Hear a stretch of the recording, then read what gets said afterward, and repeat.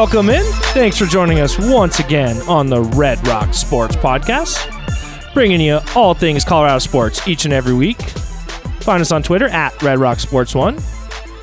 Got Connor Holzkamp back in the studio this week. He's back. Yeah, hello. He's back. He brings gifts. Got a fun segment coming up later this show. I don't come back empty-handed. Of course. No. Never does. Well, he also always comes back with opinions, which then we have to hear on the ensuing episode. So before Connor has any chance to say anything else, got to give some love to the producer here, Nick Sopers. How are you doing, buddy? Hey, not too bad. Not too bad. Lovely Tuesday. It is. It is kind of a nice Tuesday. Smoke starting to fade out. College football's getting ready to get started. I know neither of you guys are big college football fans, but that's really exciting for me. I'm looking forward to that. I think we're 2 weeks out on that. NFL season's, 2 weeks away as well? 3 weeks? Whatever we are at this point. Just a stone's throw away. I'm doing fantasy football drafts. Did my first fantasy football draft this weekend. Hard. No, legit, real one. It was actually my wife was doing it, and I just helped her with it. Early. But it was good. It was a good experience. I'm not one that normally does mock drafts, so maybe I need to get into that more because I feel so much better coming out of it. Yeah, there's this one league I play in where I'm notoriously last, and that's probably the league I should be mocking in, but here nor there. Because everyone else is mocking you. Hey! Zinger. All right, before we get on to Connor's fun segment of the show, I do want to talk a bit of Broncos preseason. I know, Connor, you didn't get a chance to talk last week coming out of the first preseason game. Now we have 2 under our belts. What are your thoughts coming away from this? I know you're one that has been maybe called a Drew Lock apologist at times, whether justified or not. Neither here nor there. Not justified. What are your takes of the quarterback so far coming out of the first couple games? Because really, that's all anyone cares about, right? Right. Well, hey, we could get a. It looks like they did not announce it today. Today is Tuesday. I'm bad with dates. August 24th. Yep. So, they have not announced it yet, but we could get the announcement any day. Although it seems like today he kind of alluded that they still don't know who the quarterback is. Neither here nor there. My thoughts going in, looking at both these preseason games, was kind of much on par with probably what most of our listeners' thoughts are and what your guys' thoughts were. I mean, Drew Lock looked great in that first game. Looked excellent. I thought you guys had a good, synopsis of what happened in the game. One thing I wanted to add from last week, just looking at the first game, right, which is Drew Lock's chance with the starters, if you will. I know they're not starters, but if you will, the number ones, right? There was some talk, obviously, about the 80-yard bomb to KJ Hamler, but one thing that I wanted to bring up, that wasn't really what impressed me, because that ball should be made 80% of the time by either quarterback. Exactly. Like, it doesn't even matter. He was so wide open, he got behind the defense, right? What impressed me with Drew Lock was in the first game, there was a 3rd down and 4 where he hits Jerry Jeudy on a slant. Now, on that 3rd and 4, he looked for his first option in the flat. He looked for his second option, which was a short slant coming the other way.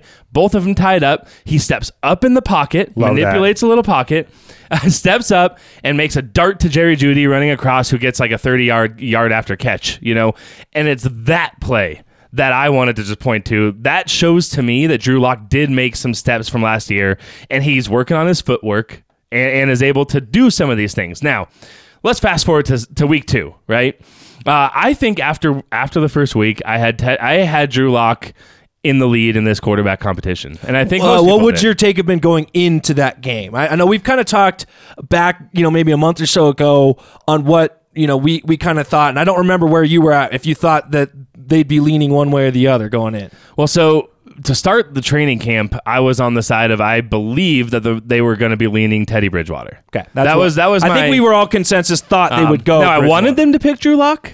I was hoping that Drew Lock could win the job and earn it and win the job, but I was thinking that Teddy kind of came in, and if all things were equal, they were leaning Teddy from the start. And you and I agree, as long as it's Fangio's decision.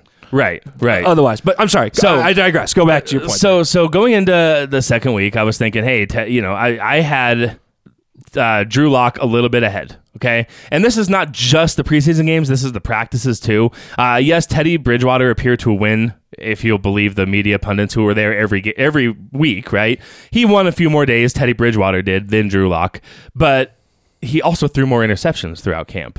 And then you go and look at that first game. Teddy Bridgewater looked great, looked solid, but Drew Lock looked really good. He looked exciting. He looked like he was making some of the right reads, the right moves.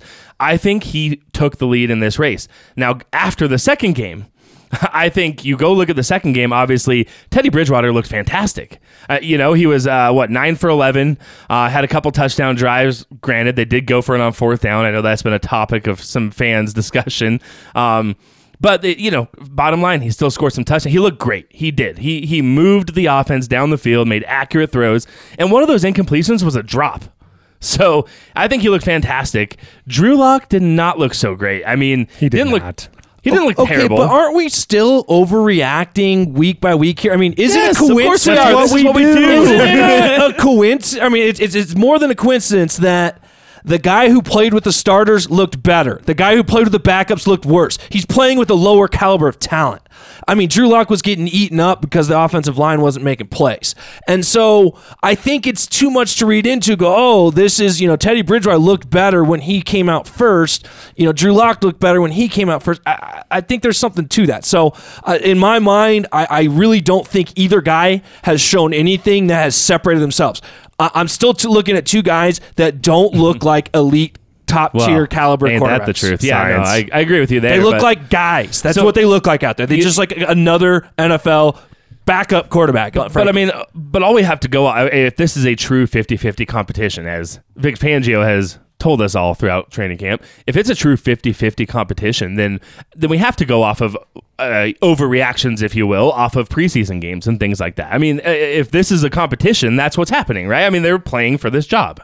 Yeah, I mean, I think as a coaching staff especially, you need to be looking at a bigger than the one game and the 23 snaps or whatever that a guy gets. No doubt, and I'm sure they're looking at all the practices and everything too, and probably even more. I mean, I'm sure they're looking at everything from personality traits to how they lead to, everything, right? Well, you go back to the way these guys are looked into at the scouting combine, these quarterbacks. Right. Crazy. So one thing, so all that to say, I think after all of that, I think it's back tied.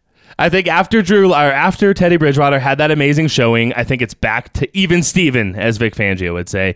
And I think because of that, I believe that Teddy Bridgewater is going to be the starting quarterback week 1 because that's who I thought they had at the beginning. And I think it would have taken Drew Lock making a significant separation in order for that move to be made. That's what you think they're going to do. Do you think it's what they should do? No, absolutely not. No, I don't. And it's more than just what's going to win the Broncos the most games. I think with Drew Lock, if you're going to put this on a bell curve, right? A little statistics for you here. I mean, hey, we're not mathematicians here, but if you're going to put this on a bell curve. You are the designated stat man of the group here. I would say that there is, a high likelihood, in other words, falling right under that bell curve, the main part of the bell curve, that Teddy Bridgewater wins the Broncos 7, 8, or 9 games. Right? It's Agreed. A very, very high likelihood that if he starts every game, the Broncos are going to win 7, 8, 9 games. Drew Lock has a little bit of a flatter bell, like a wider bell curve. A wider bell curve. So, in other words, there is a reasonable chance that Drew Lock wins you 4 or 5 games, and there's a semi-reasonable chance Drew Lock wins you 10, 11 games. I'm not saying it's going to happen, but it's more possible than I think Teddy Bridgewater brings to you. So for the Broncos, I'd rather have, from a GM standpoint or from a fan standpoint, I would rather the Broncos win 11 games. Obviously, that looks pretty good. Drew Lock's our quarterback. Or win 5 games and go get a good draft pick. I don't want to be stuck in this 7, 8 games. We don't know what to do with our coach. And that's kind of what I was alluding to earlier when I brought up the coaches got to look beyond what you're seeing in a few snaps. I think you have to look at what is best for your team in the long run, both for this season and over the course of the next few seasons. I don't think you can coach scared, and to me, choosing Teddy Bridgewater is coaching scared. It's tough. You have to. It sucks that Fangio is playing for his job, essentially. Yep. You got to play Lock. You got to find out, and you got to make the move, whether he's the guy or not. And we're stuck in this conundrum of suck. So if you're gonna suck, be the suckiest sucks that ever sucked. Okay, yeah, exactly. It is a little bit unfortunate, and George Payton, if you'll believe him, has absolutely said he has made it very clear that this is Vic's decision, right?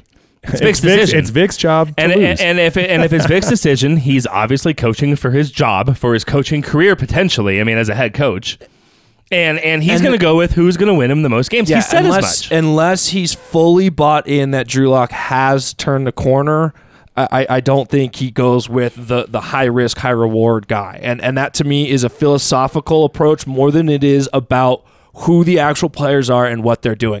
I think that it could, if it's truly Fangio's decision, it wouldn't have taken a lot for Teddy Bridgewater to win this job. I think it would have always taken way more for Drew Lock to win. And hey, the decision's not made yet, okay? We all are kind of on one side of the fence here, and there's a lot of people out there, former Broncos players included, that are on the very opposite side of this spectrum that really feel like Teddy Bridgewater, this guy, is the guy. Namely, former Broncos linebacker Brandon Marshall, who took to Twitter over, it was actually Sunday morning, just following the game Saturday night. And I want to read a few tweets from Brandon Marshall, and I will kind of give you the synopsis in between, because this is all public information. If you guys want to go find him on Twitter and you go up and down his Twitter page, you can kind of see. Marsh. Yeah. And so anyways, starting with the first one here, he says, Teddy Bridgewater is the quarterback this team needs. All caps, needs. Okay? So he believes Teddy Bridgewater. He's bringing the capital letters into this. Bringing the capital letters. That's an angry tweet. He goes on to say, after some discussion with some of his followers back and forth, take the Browns and Baker, for instance. They have a good coach, a good run defense, nice weapons, good running game, and they made a good playoff run. You can't tell me Baker is better than Teddy B. No way. So he's doubling down there. He's saying not only is Teddy the guy, Teddy is on the level of Baker Mayfield. And I'll let you guys react here in a minute. I want to get to this third tweet from him. After many people went off on him saying you are absolutely insane if you think Teddy Bridgewater is better than Baker Mayfield, he said, kind of backpedals a little bit, and then he goes, okay, how much better? What tier of quarterback is Baker in? Insert Teddy in that offense. They still make the playoffs, probably still win one playoff game. Do you agree? No, just to clarify, this is Brandon Marshall, the former linebacker. Correct? Yes. Right. I'm sorry I said that. Yes. I'm in the clouds over here sometimes. No, it's okay. You know? It's really weird. What are the odds that the Broncos have had two Brandon Marshalls in the last 20 years? Right. My immediate thought is it's a fair comparison. Baker Mayfield, weak arm. Teddy Bridgewater, you could argue, fairly weak arm. A lot of checkdowns, a lot of slant plays, make a lot of plays with their feet. I guess the argument that I would make for Teddy is he was highly touted coming out of college. And one injury, who knows where he would have been had he not tore his knee. I don't know. They were debating on whether he was going to be an amputee for a while. True. He had a bad injury, so. I'll let you react, Connor, before I give you my 2 cents. Oh, well, okay, so he's a defensive-minded person, obviously, right? We all see the game through lenses. We all see life through our own lenses, right? He's obviously a defensive guy. So, of course, a defensive guy is going to prefer the kind of the more perceived safer, take what we're going to give you, don't lose us games. Our defense is going to go out and win, you know? And let me be more specific in asking you guys this question, that do you think if you put Teddy Bridgewater on the Browns this year, how plus or minus win total for Baker Mayfield versus Teddy Bridgewater? I think they're very much the same, and I think we all, I hate to say want Lock to start, but for the sake of the franchise and the long term, we would prefer Lock play so we can find out. But I think we all are kind of coming to the conclusion that for wins, you got to go Teddy. It's kind of how it's leaning. Bridgewater over who?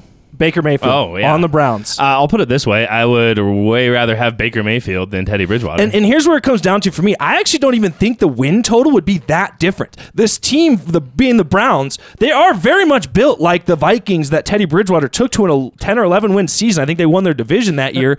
They're a defensive-minded team that runs the ball, and so that fits. Yes, Teddy Bridgewater fits in there. But fourth quarter, Under 2 minutes. Okay. You need a quarterback to go win you a game. You're telling me you're not taking Baker in a heartbeat over I'm Teddy running the ball Bridgewater? up the middle. And I'm not a huge Baker Mayfield fan, but I will say, Sure. He's this a much. big-time game player. Here's one big difference that I see in their games, right?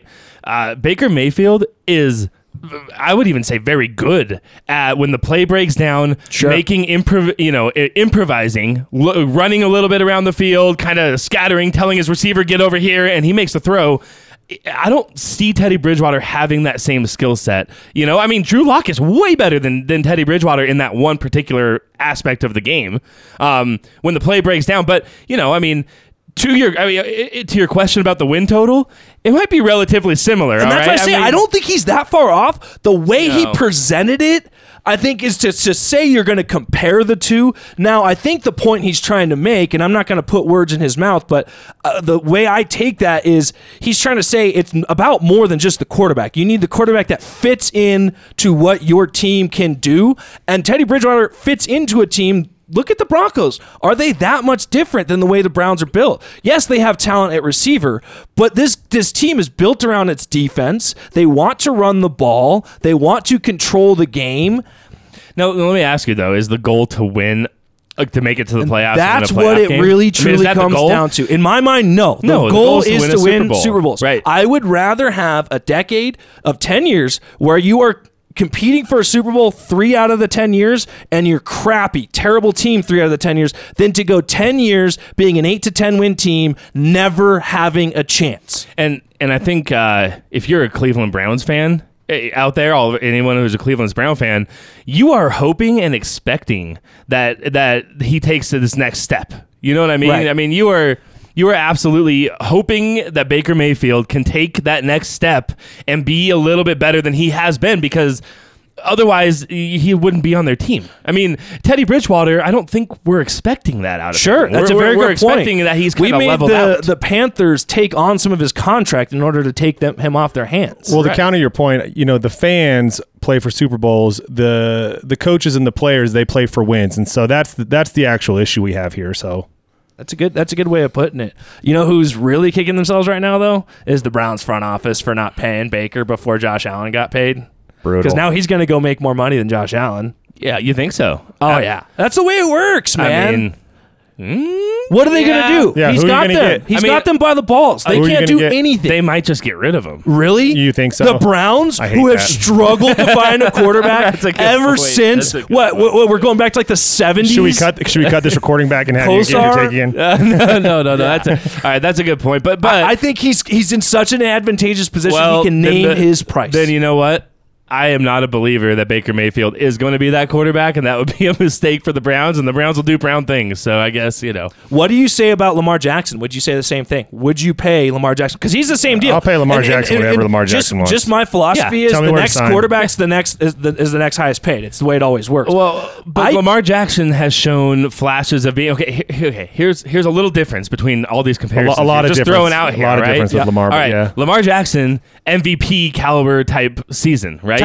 Yeah. Had an MVP type season, right? Josh Allen last year. Didn't he win had MVP? He won MVP, I Who? think. Lamar Jackson? I'm pretty sure he Yeah, did. he did win MVP. Yeah. So, but last year, Josh Allen MVP caliber season. Obviously, he didn't win it. It was Aaron Rodgers, but he definitely had he had a top 3 type season of a quarterback. Baker Mayfield hasn't done that yet. So while I get what you're saying, he may demand that kind of money. I don't think it's going to be worth it. I would be more willing to pay gotta- Baker Mayfield that contract than I would Lamar Jackson. Oh no! In my mind, Lamar Jackson has Hot take. Jared was a Wrong. hot take Tuesday. Wrong. and the reason is Lamar Jackson relies almost 100% on his athleticism. The offense that is only literally- trails from here. And you look at a guy like Michael Vick and take all the off-field stuff away from it. I know that greatly Can't take the impacted off- the off-field pinnacle stuff. of his career. But even before that, the last 2 or 3 years he was with the Falcons, he was not the same quarterback, the dynamic guy that he was the first couple years, because teams realize if you just make him throw the ball, you can't beat us. The offense is and teams have already done that to Lamar Jackson. the in offense the playoffs. the offense is literally centered around Lamar Jackson. The offense is not centered around Baker I Mayfield. will give you that. The Ravens have done everything in their power And they to put contend. him in an offense to be successful, but I do not believe a quarterback that isn't an excellent thrower excellent passer. I don't think Lamar Jackson is excellent. I think he is. I don't think he's elite. I think he can throw the ball excellently, but reading defenses, getting through his progressions, I think he relies too much on his athleticism, and is going to prevent him from ever being a long-term elite quarterback. I agree with you. He's an elite talent, and he had an elite year. I think every year that he moves beyond that, you will see a decline in his performance. Interesting. Fair enough. Politely disagree. So getting to the and I actually hope I'm wrong because he's so fun to watch. He is really fun to watch. And I think it's a little bit different than the Michael Vick situation where, I mean, Michael Vick's offense, they were still kind of operating from the pocket, and it was kind of like a scramble type offense. Michael Vick would roll out to the outside and try and go deep, or he would run. Whereas the Baltimore Ravens offense is much more designed QB runs, designed halfback runs. They split them out, and they operate with a ton of two halfback sets. What do they call that? 12 set with two tight ends and two. You're beyond my knowledge. But I actually heard a cool story one time. It was actually from Dan Reeves. He was telling it on some sort of documentary. Who knows? NFL Network probably. About when Michael Vick was first drafted, that he had to teach Vick that, like, hey, if you look up and you don't see anyone's eyes on you, run the damn ball, because that means nobody's guarding you. So that's pretty much how he taught him. Is like any passing play, if you don't see somebody spying you, just run, because they can't stop you. They won't be able to stop you. And it was very effective. It was very effective. And do you guys remember playing Madden with Michael Vick? There was that one year, the turbo and just run. What year was that? Yards. Where he was on the cover, I think. And he was unstoppable. You just do a shotgun, and you'd run backwards for like 40 yards, and then just kind of go around the computer. Anyways, regardless, that is about the point when Madden started, or EA Sports started trying too hard with Madden, where like they try to tweak it so much every year. It's like, man, just quit messing with the good thing. It seems like it gets worse year by year. I don't know. What do you say? You're more of a gamer than I am. Yeah, it's getting more complicated year by year. That's for sure. It's like I swear I get these new video games. I'm just like, man, the learning curve is so much greater than it was when we were. And what is the age on these? Are they like? Oh yeah, kids will rated for everyone. I have no doubt that I am getting my butt beat by like 12-year-olds in Madden Online. No doubt about it. Yeah, it's embarrassing. Hey, I know we're gonna move. I know we're trying to move on, but just real quick before we get off the Broncos in this quarterback battle, I do have the numbers here just through two games. Oh yeah, if you're curious to hear them. Okay. So for Drew Lock, we got 14 for 21, 231 yards and 2 touchdowns. So 14-21, 231 yards and 2 touchdowns. Teddy Bridgewater, 16 for 19, 179 yards and 2 touchdowns. Now, last key piece here, Drew Lock had 8 drives, resulting in 3 field goals, 2 touchdowns, 2 punts, and 1 turnover on downs. Teddy Bridgewater had 4 drives, 3 touchdowns, 1 field goal. Longer drives. But you know what else? Here's what I take from that. Bigger plays.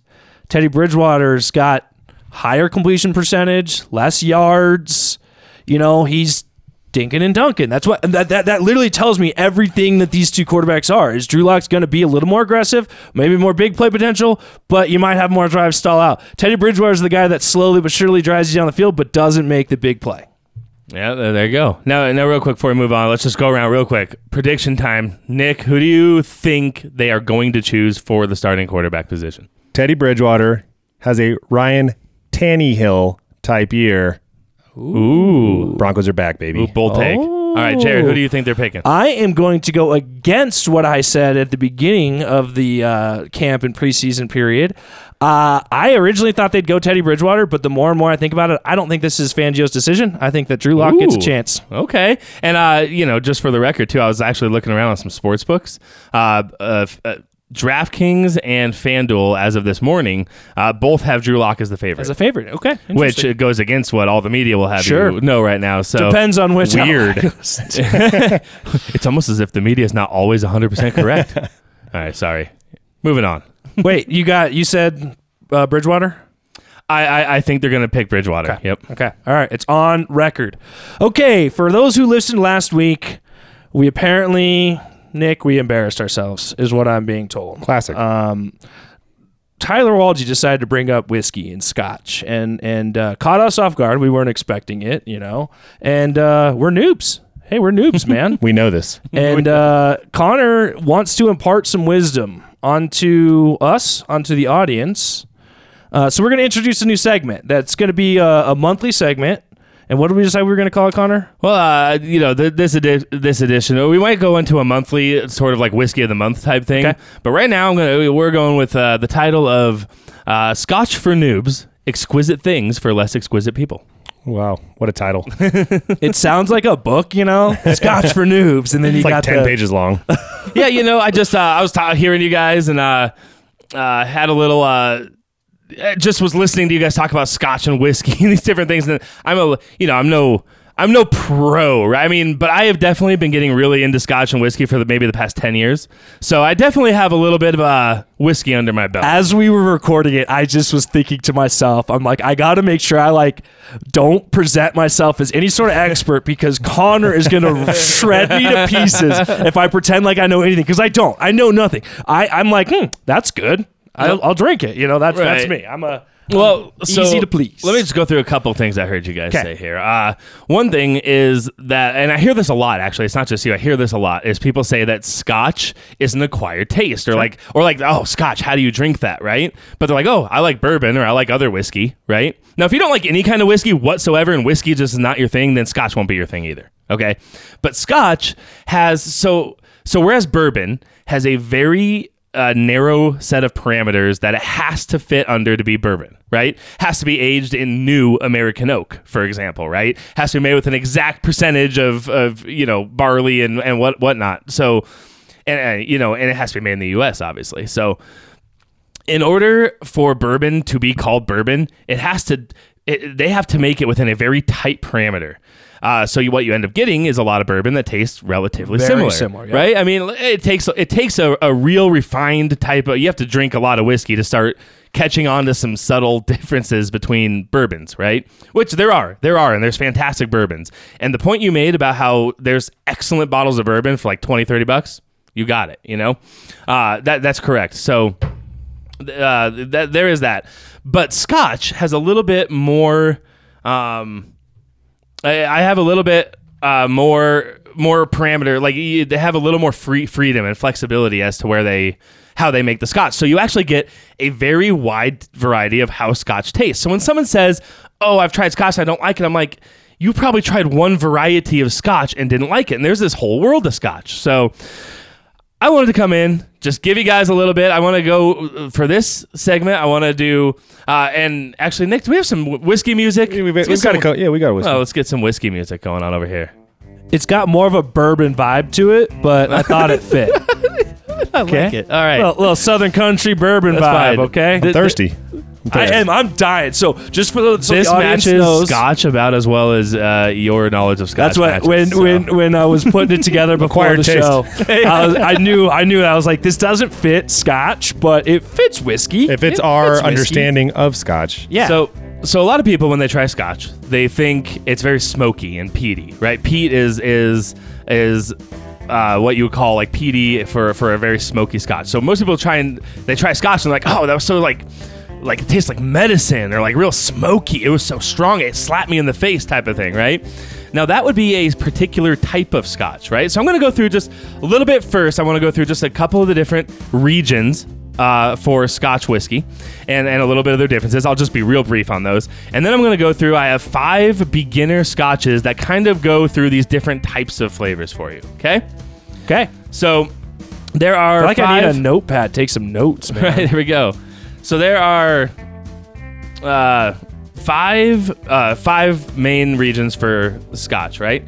There is the Highlands, there's Speyside, there's Lowlands, and there's Islay, and then Island. There's also Campbelltown, but that only has a couple different distilleries. So let's For go. such a small island, that's a lot of regions. So Highlands is one of the more popular ones. It's very large in landmass. It's in the north of Scotland. The variety you get there is very oak. You get a lot of oak. You get a lot of fruit cake. You get some malt, a little bit of smoke sometimes. But those are pretty. Highlands are very good beginner Scotches, generally speaking. Okay. Now another really good beginner Scotch region is Speyside.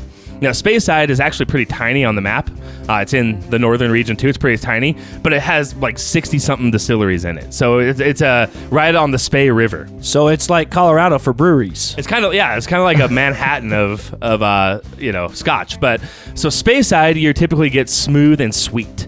Okay, so that's you get apple and pear, honey, vanilla, type of floral, like some floral notes. It's real light, Lots to real like. So are we smooth. talking more on the dessert side then, or It can be. Would you not go that Yeah, far? no, Okay. it can be for sure. There's some, and again, I'm just giving little guidelines. There's definitely variation within each of these Right, regions. right, This is right. just basic. So then we got lowlands, which is surprise, surprise, a little bit lower than the highlands, south meaning. And that's you're gonna get more earthy, kind of grassy, cinnamon, cereal.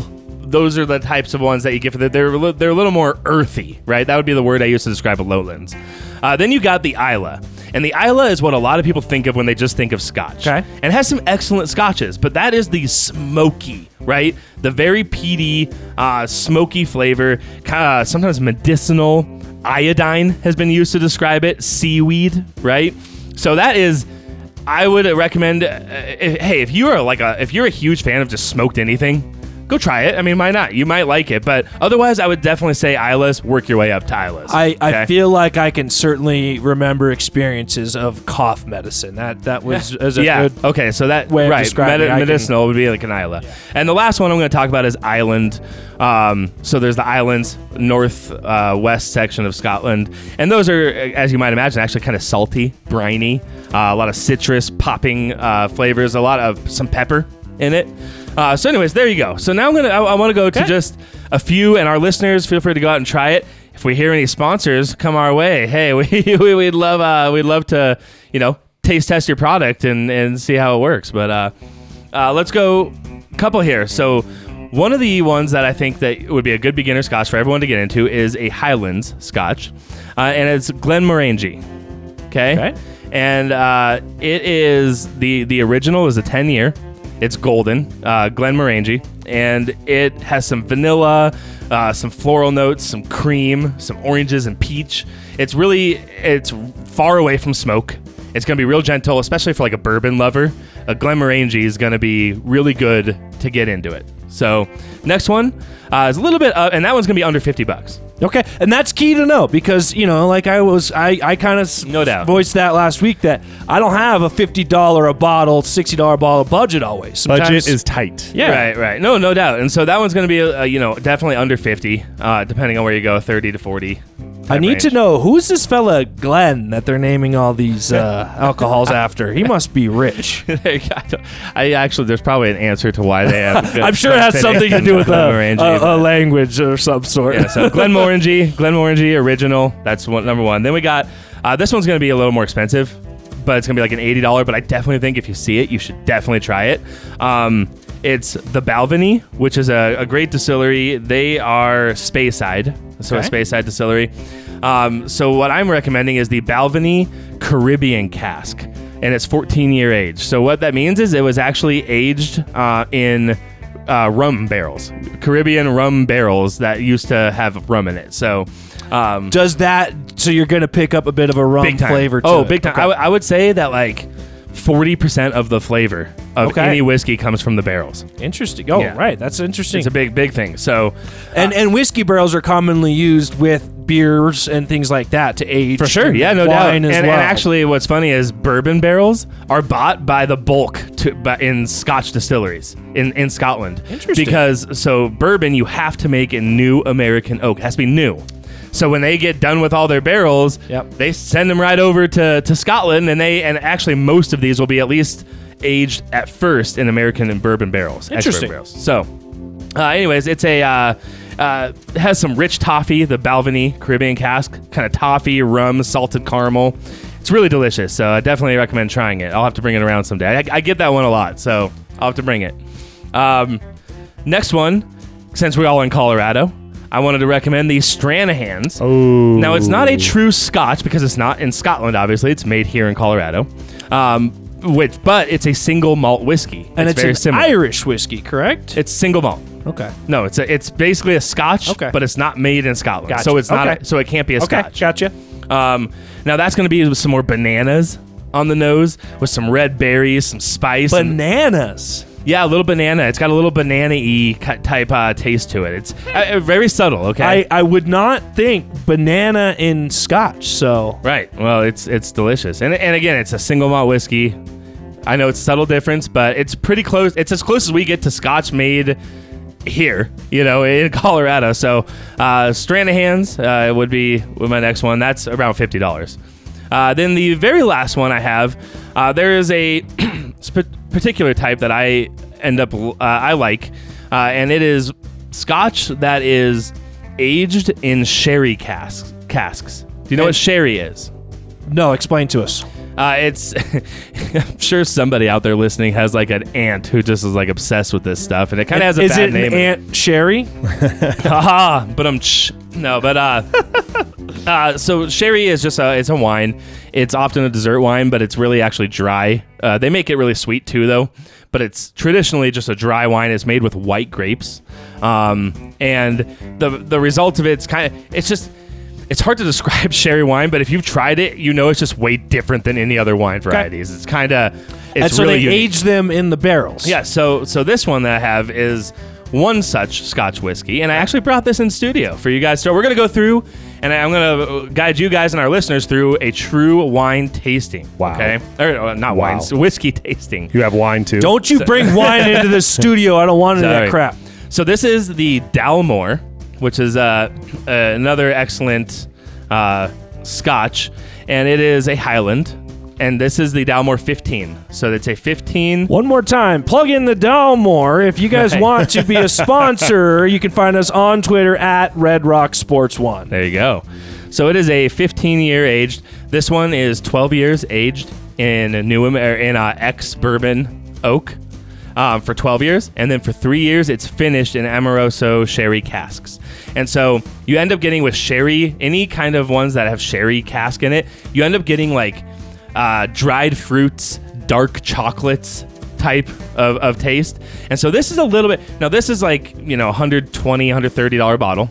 So Wow. this one's a little step up, right? And so I wouldn't necessarily say go to this one right hide away. that bottle when your friends and family come around, okay? Unless your friends do a podcast with you, then bring it and share it. Connor's nicer than I am. So we're going to go through this one, and then this one's a little bit, I almost hesitated to put it in the beginner, but it is still an excellent beginner Scotch, Okay. but it's a little more interesting, a little more complex, okay? Hey, this is exquisite taste for less exquisite people. There you We go. don't want an underwhelming Love that. Scotch here, okay? Love that. So first step in a whiskey tasting, you want to get a nice whiskey glass. However, I only have one whiskey glass, so you guys have some nice funny. Notice he gives himself bar glass, some the ball nice whiskey bar glass. glasses. Selfish. So, I know, right? Okay, Hey. note to self. So Go buy a whiskey yourself glass. or at the very least, you need like a glass, kind of shallow glass, tasting glass, right? So take it, and first thing, you're gonna want to put your nose. Don't be afraid to put that in that baby. Take a deep smell, and I want you to smell on this aroma for Be careful, orange. you don't know where it's been. I want you to smell for orange marmalade, Wow. cinnamon, and nutmeg. Okay, maybe one at a time. Orange marmalade Oh yeah, that's it. and some cinnamon. Oh, now I smell that for sure. There you go. See now. I'm just getting Scotch. I don't know. Yeah. All right.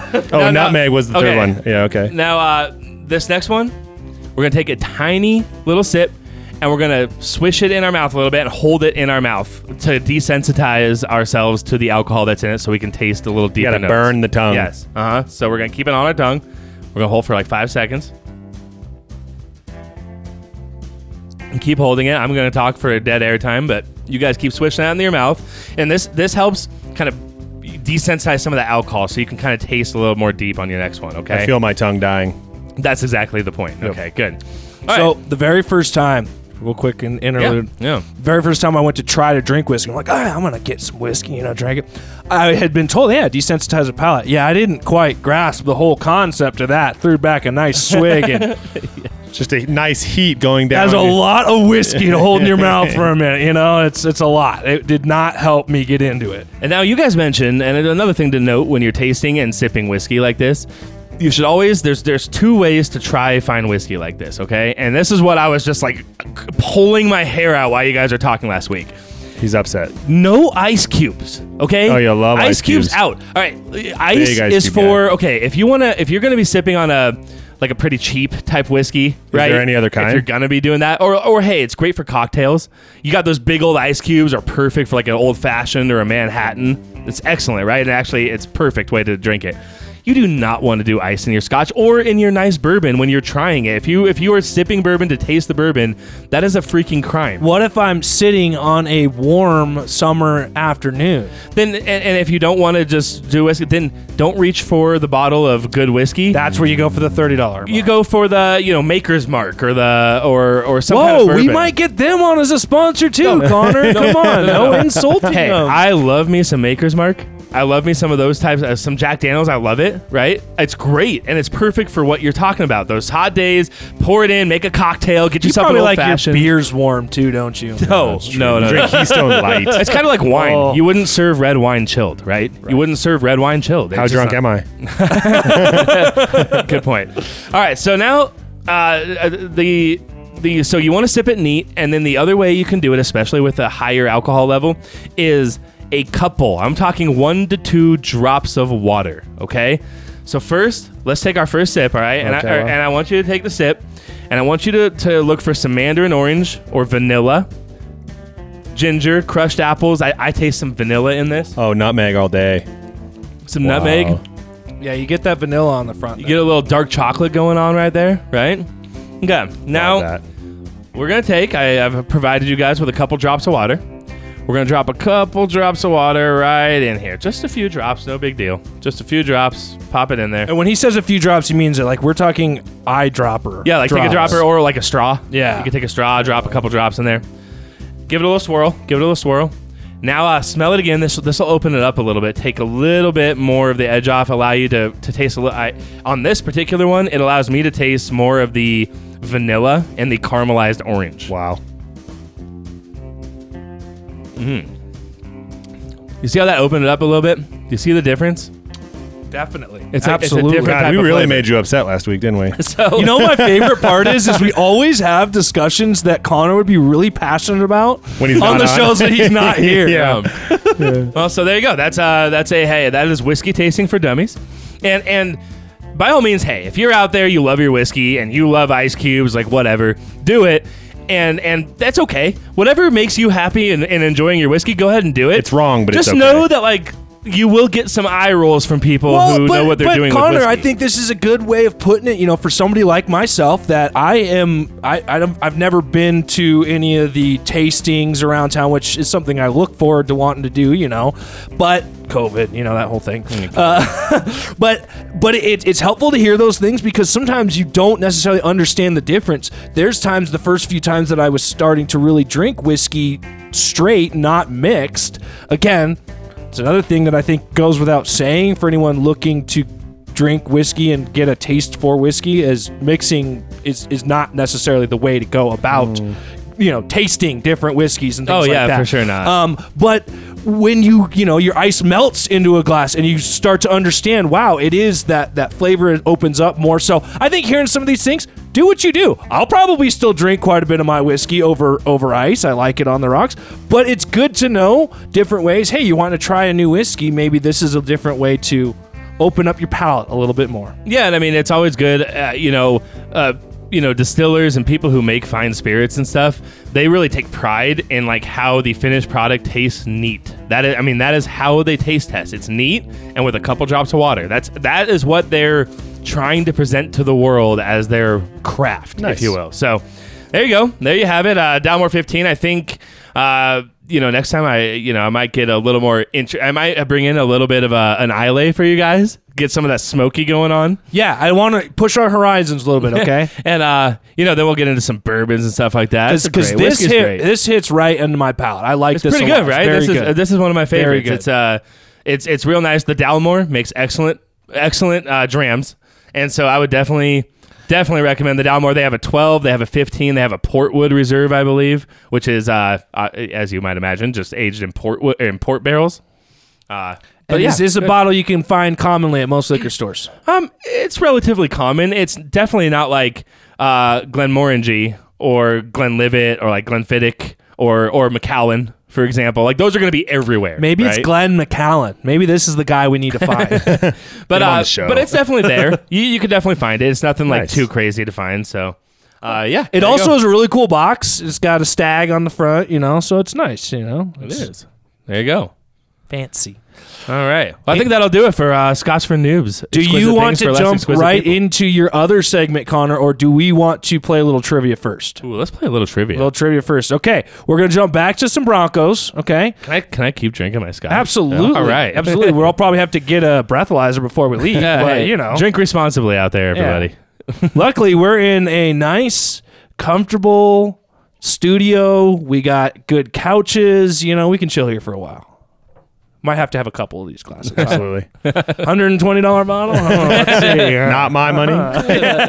Okay, this trivia is it's called Name That Bronco. Okay, Ooh. I want to see your guys' knowledge of some of the players currently on the roster. Okay, this is all current active Broncos. Okay, so I have a few different players here.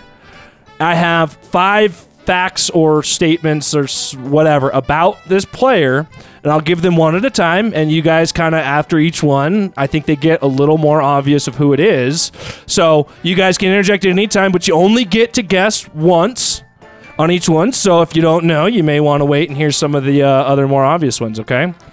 So Now, first, am I beeping in or blurting out the I don't think we have I the don't beeper care. for you, Connor. So I think I think just blurt it out. just blurt it. Just blurt Okay. it, okay? All right. Be quick, be obvious. All right. Got it. First player. Played college football in the Big 12. Originally hails from Texas.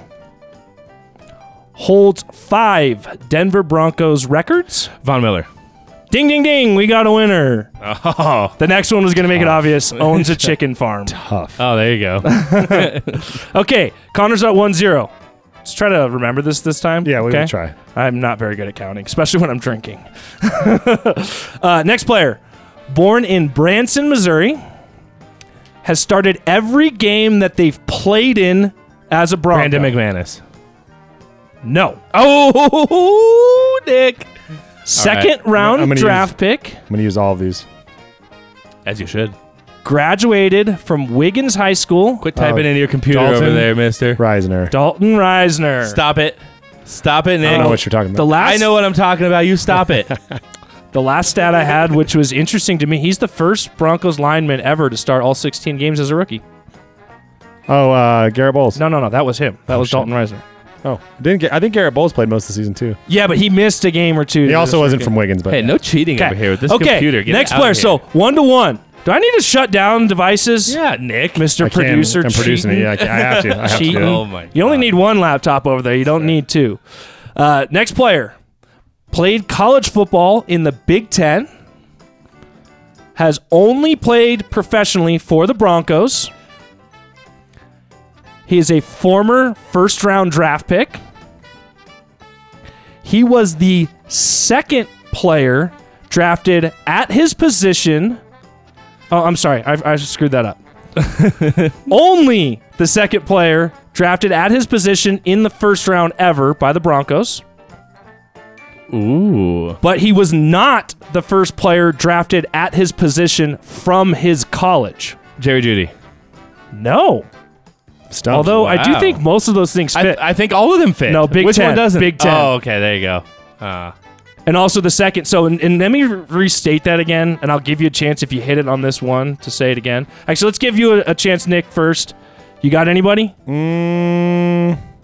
Stumped. Gotta Okay, be I'm going to honest. run through them again. Played in the Big Ten. Only played for the Broncos as a pro. First-round draft pick. Only the second first-round draft pick at that position ever by the Broncos. And he was not the first person at that position from his college drafted in the same draft. Stumped. It's Noah Fant. TJ Hawkinson drafted ahead of him There you in go. that draft. So, okay. Well, I couldn't guess again. I already got it wrong. You said only one You guess. didn't know it. You didn't know. I may have. Bradley Chubb. Bradley Chubb. Bradley Chubb. I got it. Give us the clues. We'll call that a wash. 2-2, Connor and I. I'm literally 2 sips into this whiskey, and that just popped out. Okay, that's fun. Okay, let me see if you guys would have gotten this. It was a good one, too. Already got it. It was a good one. For sure. There's no doubt. Former first-round draft pick. Bradley Chubb. Okay. Been named to 1 Pro Bowl in his career. Bradley Chubb. Bradley Chubb. Never won a playoff game. Obviously. First team All-ACC. Duh. And the last one was obvious, was 20 and a half career sacks. But I was hoping you guys would give me a Teddy Bridgewater on that one. I tried to lead every hint. Let's into try not Teddy to lead Bridgewater. off the next one with the answer. I'm gonna pull the name off my screen so I can't, so I don't read the name. Okay. One of 6 players drafted at his position in the first round the year he was drafted. So one of 6 players drafted at his position in the first round. Teddy Bridgewater. Oh. No. Yeah, you said it first. I so said it second. I think Nick said it first. So Whatever. Okay. Won a national championship in college.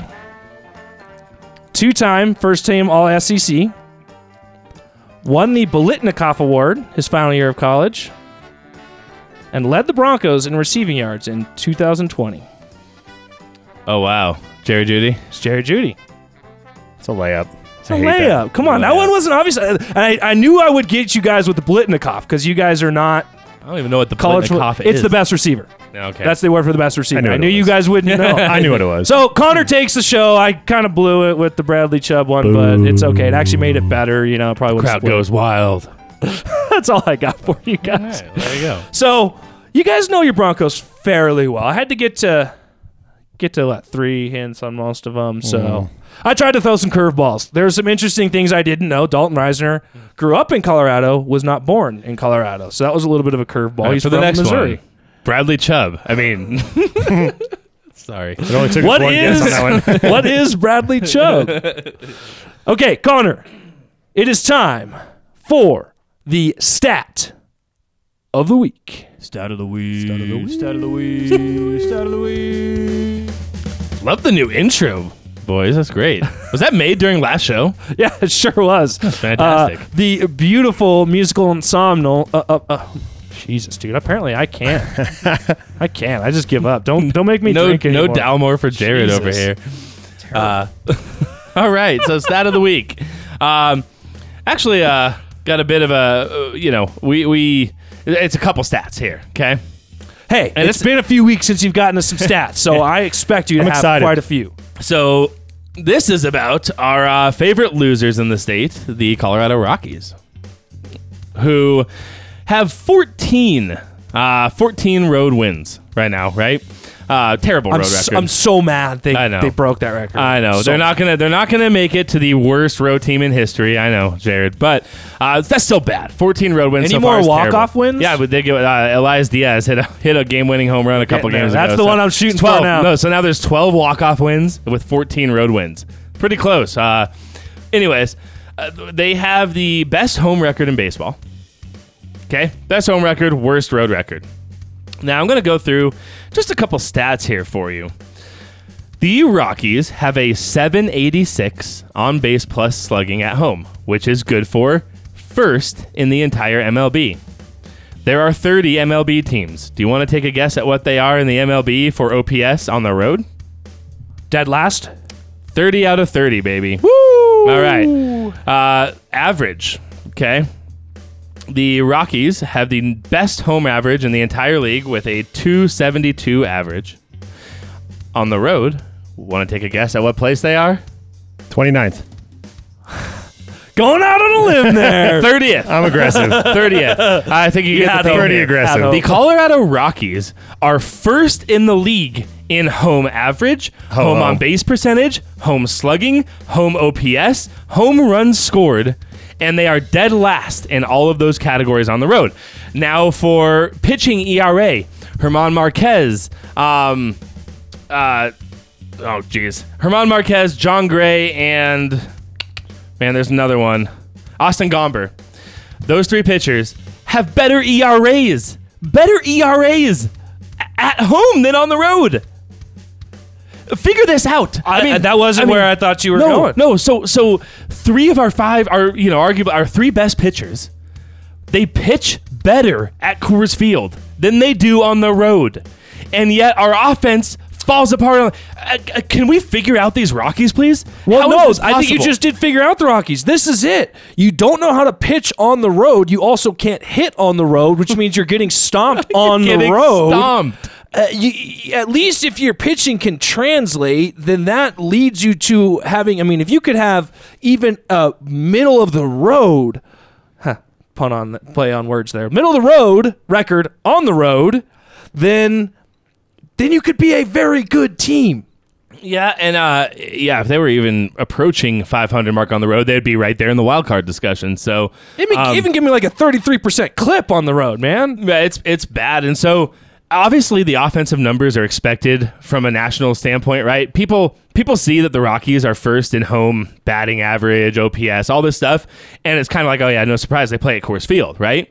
But what you don't expect is to see your pitchers pitching better at Coors Field than on the road. So it's just like a total all-around stomp job by the Rockies on the road, and it is something. So I actually want to bring this up. I can't remember if I brought this up on one of our shows, but I was talking to a buddy, a Rockies fan buddy of mine, and I'm sure he didn't come up with this idea. I'm sure it was an idea that he had heard from someone else, but I thought it was interesting, so I wanted to share it.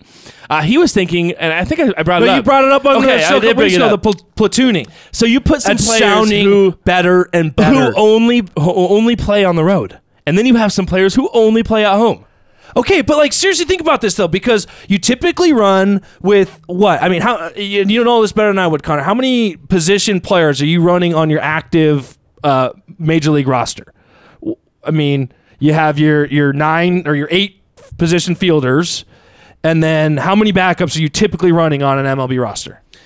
Well, I'd have to look. I think there's like there's you got 2 or 3 backup outfielders, 2 or 3 backup infielders, right? Yeah, so like that. Yeah, I think you got like 5 hitters and a bunch of bullpen players. If you're rotating in and out of series based on home or away, 4 or 5 guys out of your lineup. I mean, I think there's a huge impact that. So you have a 40-man roster. Okay. I think that you could probably find a way to get like 3 hitters or so that only play on the road, only play at home. I mean, I kind of was looking at it, and that's what I got to was I was thinking you might be able to get 3 or 4 hitters, probably 3 reasonably, right? And hey, you're not going to sit your best player. Right. You're not going to take like Nolan Arenado when he played here or like Trevor Story and like sit them on the road, right? You're not going to do that. But like, a Raimel Tapia maybe, or a Garrett Hampson or somebody like that, right? You might consider it. Okay, but let's get into a little bit more specifics on that. So what would be your approach? You're the manager of the team. You're setting your lineup. What are you looking for as a Rockies manager on the road? What type of lineup are you putting in there? Are you going? You're going obviously a little bit more on the road. You're going to play a little more small ball. You're going to maybe are you going to put more speed on the field? Are you going to... No, I mean, I guess if anything, you would put a little more speed in your outfield. If you could find a way to make it work to put a little more speed in your outfield for the home outfield, right? Okay, right, because it's such a big outfield. But more than anything, I don't actually... That's interesting, too, to like think about like how you could tweak it to be the best, but I think it's less about like what types of players you put at which park, and it's more just about let these guys who are the road hitters stay at sea level and take batting practice on. Like they don't even travel. So it's not even about the type of player. It's just a matter of keeping them separated. That you're only playing at sea level, you're only essentially. Taking practice at sea level, and then like you literally practice at sea level. Just build another facility out in like Arizona and just keep them at the spring training facility the whole year. Or maybe build one way underground. How about that? If you build it, they will come. They really will. It's interesting, and hey, I would be amiss if we're talking a little bit of Rockies, and I did not at least mention that it looks like there's a reasonable shot that Ryan McMahon wins his first Gold Glove award this year. Love that. Okay, but what position is he mainly playing at this point in time?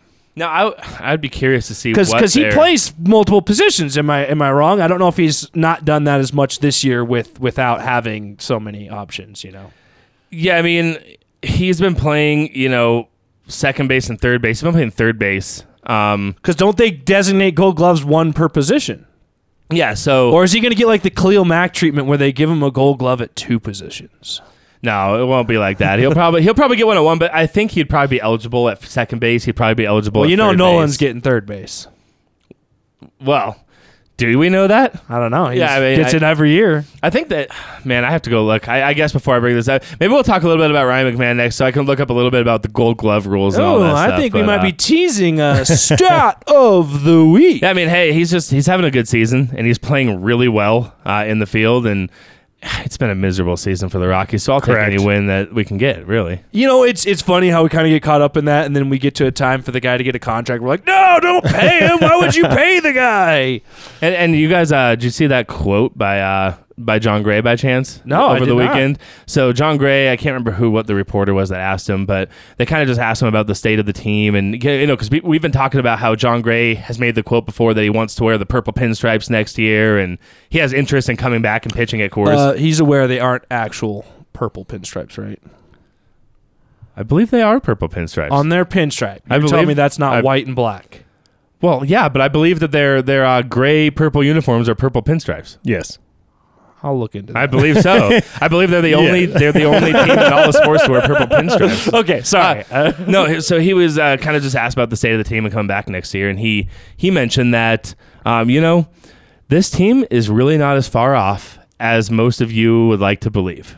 That's what he said, and it stuck with me because we kind of talked about the same thing a couple of weeks ago, and at first I'm like, I mean, any fan like looks at that and just laughs because like they're a wreck right now, but he's kind of right. You know what I mean? In a weird way, I mean, he's kind of right. I mean, this team is a bat and a couple bullpen pieces away from actually having a chance, not contending, but being a wild card At contender. least contending for the playoffs. Right. At Having a fun least season. keeping our interest peak Making into it- September. Right, That's all right. I want. Football starts the first week of September. I don't need baseball at that point. Hey, I would love it if I'm still watching baseball at that point, but I don't need baseball at that point. I just need it to keep me occupied in between hockey and basketball ending and football starting. I'm sorry for everybody that I just offended out there. I know those are blasphemous words for true baseball And fans. meanwhile, the Rockies are on the precipice of setting a franchise record for worst road record for franchise and getting number 2 all time for best home record in franchise history. So what a season we are having. I actually think that is what makes this. I mean, again, I'm trying to make light of a terrible season, and it adds humor to it, I guess, for me to see you're so bad, but you're actually so good too. It's the irony involved here is hilarious. And apparently you can't be really bad on the road and really good at home and still be good. It overwhelms you. You end up too still much. bad. we too much. have now discovered. See, it was just a test. See, they were just trying to test and see if this can I've been work. saying for years, you want to talk conspiracy theory, Dick Monfort is pushing this fan base to its limits, okay? brink. He wants to see how far he can push you guys and have it still still get go. your money. pretty far, I reckon. All right, that's a good note to end on there. Leave you all on a real positive note there. If you guys want to go complain about everything we just said to you about the Rockies, go find us on Twitter at Red Rock Sports One, or maybe if you liked what you heard, go follow us there as well. Next week, we'll talk a little bit of AFC West power rankings as we get looking forward to the regular season. For Connor and Nick, I'm Jared. Thanks for tuning in to Red Rock Sports.